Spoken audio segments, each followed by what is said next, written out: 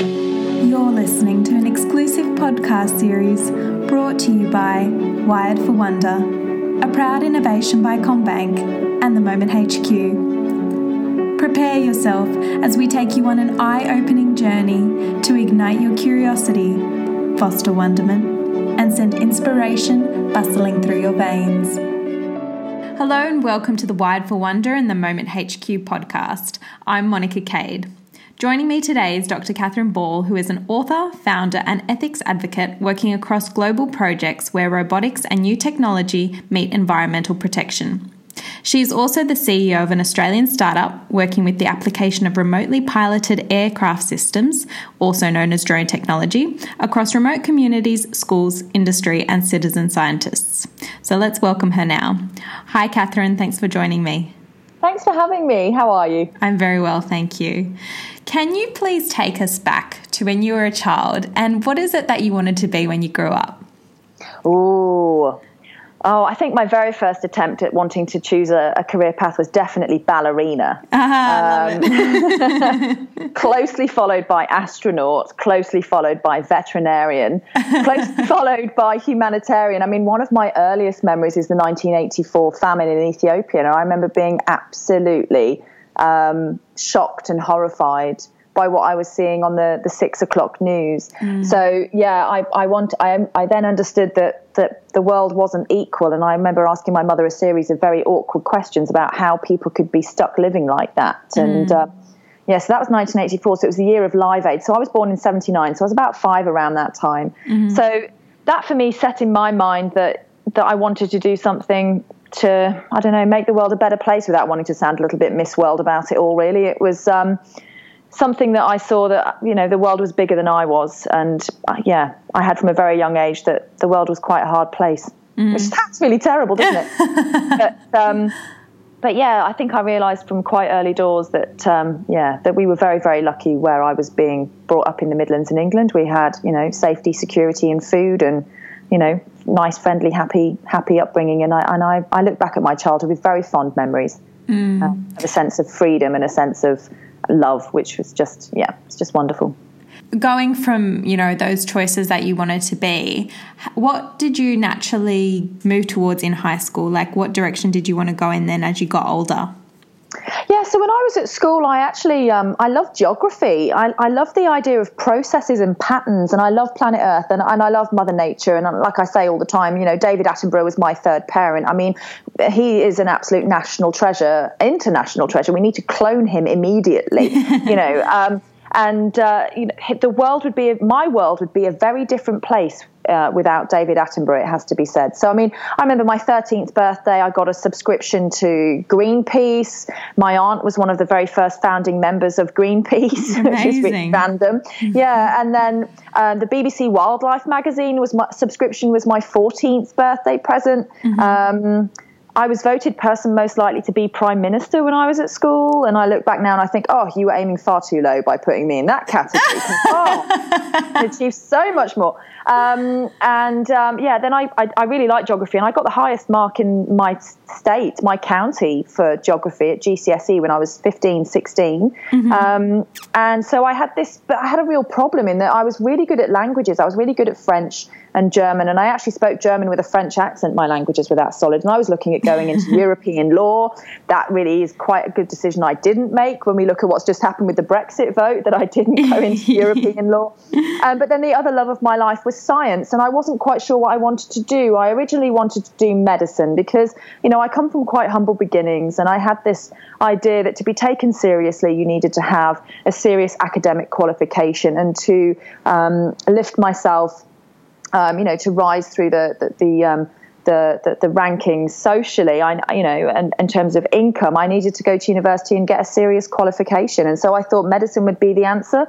I went to Africa on my gap year when I was just 18, and realised that medicine really wasn't the path that I could really throw my heart and brain at. I decided to go back to my love of environmental science. And so environmental protection was the degree course that I chose for my first degree. Yeah. So my goodness me, it was like that graph that you see, or that picture that you see that says success. It's supposed to look like this, and it's straight from point A to point B. But success, what it really looks like is like this pile of spaghetti. Yeah. And my life decisions have been very much half based on chance, but half based on just choosing what I actually wanted to go for with my gut. And I look back now and I know that medicine would have been the wrong choice for me. Though every now and then I think, oh, if I won the lottery today, would I study it tomorrow? And you know what? Possibly I might. I'd probably much more likely, set up a successful company and provide some scholarships for other people to get to university now, rather than me go back and walk through a different door. I feel like I'm interacting a bit with medics and stuff now anyway, through the robotics section, of my work anyway. So, yeah, it's funny, isn't it? Kurt Carlson, when he came over to Queensland this year, once said, life is a series of one-way doors, and once you go through a door, you can't go back through it. It was either him or Steve Wozniak, I can't remember. It was at the Advanced Queensland Innovation Summit. And so for me, I look back now and I think, some of those doors are swing doors, and you can always go back through them if you want to, but you have to ask yourself, why would you really want to loop back when you can actually just keep going forwards? I don't know if that really answers that question, but I fell onto environmental science, and then just stayed with it because I loved it. Did you ever feel going through your teens and then into your 20s, as you were like working out what you wanted to do, did you ever feel a sense of pressure in having to know what it is that you actually wanted to do? Yes, I mean, I think my overwhelming drive was for me to actually get to university and do something and actually leave my hometown. And I look back at my hometown with very fond memories, and I've got some great friends there, but I just knew that was not, for me, it. That was not the end for me. That was the start for me. That wasn't the start, the middle, and the end for me. And so I just knew that I needed to get out and get moving. And so travel actually is probably one of the first things that I knew I definitely had to do, and I was desperate to do. And once I started traveling, I couldn't get enough of it. But when I say traveling, I don't mean just going and grabbing a backpack and hitchhiking around India, which is great for some. I was actually going and working at universities, or actually working with orphans and vulnerable children, or actually working on projects, working with the British Council, teaching English, or doing something that actually had a tangible skill set for me to learn from it, just as much as the people that I was working with to do. So I then, I worked 2 jobs throughout my studies to save up money so I could go away for the 6 weeks over the summer period to do something. I just never felt like I could travel enough.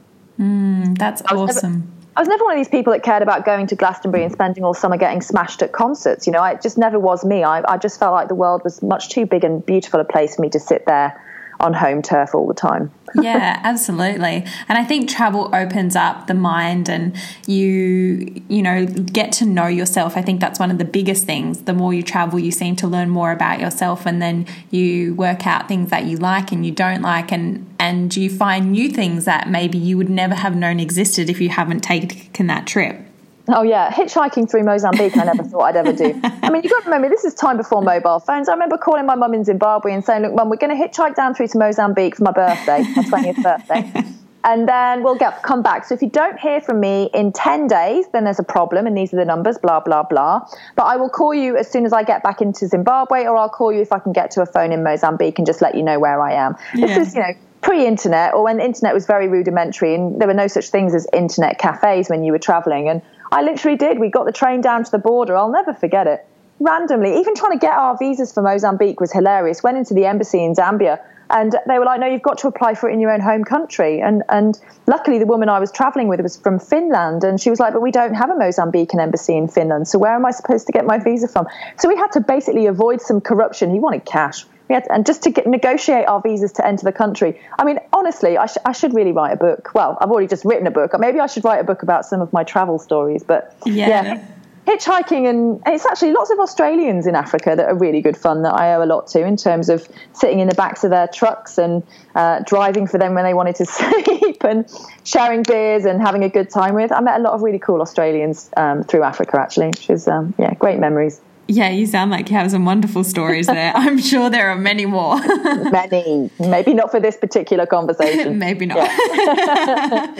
Now, you have this little philosophy where you say eyes forward, as the present and the future are things to be focused on. And the past is a foreign country in the sense that we don't live there anymore. And you touched on that with the analogy before of the swinging doors, you know, and going through the doors. How do you approach the challenges that come at you? What do you do to get yourself to keep going forward? It's a really good question. And you know what? Sometimes I don't know. I look back at my PhD, for example, and I just really don't know how I got through my PhD, except every morning I got up out of bed and every night I went back to bed and got some sleep. And it almost becomes like sometimes when the pressure is really on and you're really feeling it, or if you're in a very dark place, you literally just have to think about the next 10 minutes. You can't even think about the next few hours because it's just so overwhelming. I think your friends and your network are the things that save you at that point. Your network is your net worth, as I always say, and the people that surround you and the people you surround yourself with will actually help shape how successful or not successful you are in your endeavors, because they're the people that will say, oh yeah, give it up, or the ones that go, no, come on, keep going. And sometimes you just need to allow other people to have that role, and letting go of control and letting other people help you is an incredibly difficult thing, I think, especially for entrepreneurs and people that are solopreneurs and trying to work their own business. Reaching out and asking for help can be an incredibly embarrassing thing, but you know what? It's what we're all here for. We're social animals. I've got a great expression that I use every now and then, which is literally mirror, signal, maneuver. So check back as to where you've been, or check back as to how things are. Signal what you're going to do. Verbalize it, tell people, talk about it, and then just do it. And then just do it. Just do it. Yeah. And again, go ahead. Oh, so I was going to say, in terms of business, we're living in the best country to do that. For example, it takes me a day to set up a business effectively when I know what I'm doing and I've got the model and I've got the cash flow idea and I've got the thing to go. We don't have to wait 6 months or 3 months or a year to get a business started. We're in a country that is very, very easy to actually enact our dreams in terms of business.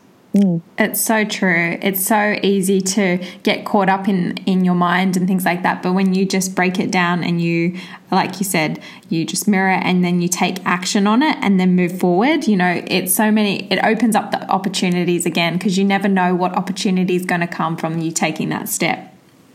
Absolutely. The only piece of advice I'd give is just every now and then when your email inbox looks too big, start making phone calls, because emails just make more emails. I swear my email inbox has become self-aware like Terminator, yeah? It's self-aware. I think I've got a fire alarm warning coming over, by the way. Okay. There's a large alarm goes off. Just like there's a man talking in my room, okay? I haven't got completely insane. Someone is saying there might be an evacuation, something. 5 to 10 minute warning. There you go. Sorry about that. Right in the middle of our chat. That's all right. I know. And there you go. Life throws things at you that you would never expect. A random man can start talking in your living room that you don't even know exists. If that happens, you can call for advice. That's hilarious. Life throws things at you, and I think that sometimes actually the energy that you put out, or the way you actually talk about wanting to do things and the way you plan to do things, just by even saying you're wanting to do it, or by starting to do it, you actually cause it to happen. Like there's this huge cause and effect thing. And sometimes you just have to start doing it. I saw this thing the other day, a wantrepreneur or an entrepreneur. And wantrepreneurs just talk about all the things they're going to be doing, and an entrepreneur just does the things that they're talking about doing or even thinking about doing. Yeah, exactly right.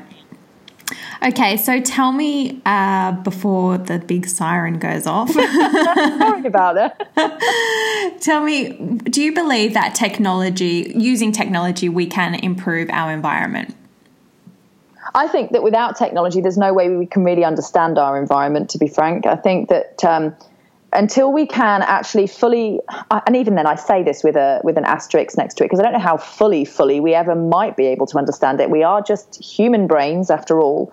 It may be that artificial intelligence is the thing that we need to actually help us fully understand it, because sometimes you need to actually be outside of the system to see the system, and we live on the planet. So, I mean, there's only so much we're going to be able to see from our own perspective. But until we can actually fully recognize the value of what we have, then it's very difficult to protect it. And economics is environmental economics is a huge new area of study. It's been going for a while, but it's finally being recognized in legislation.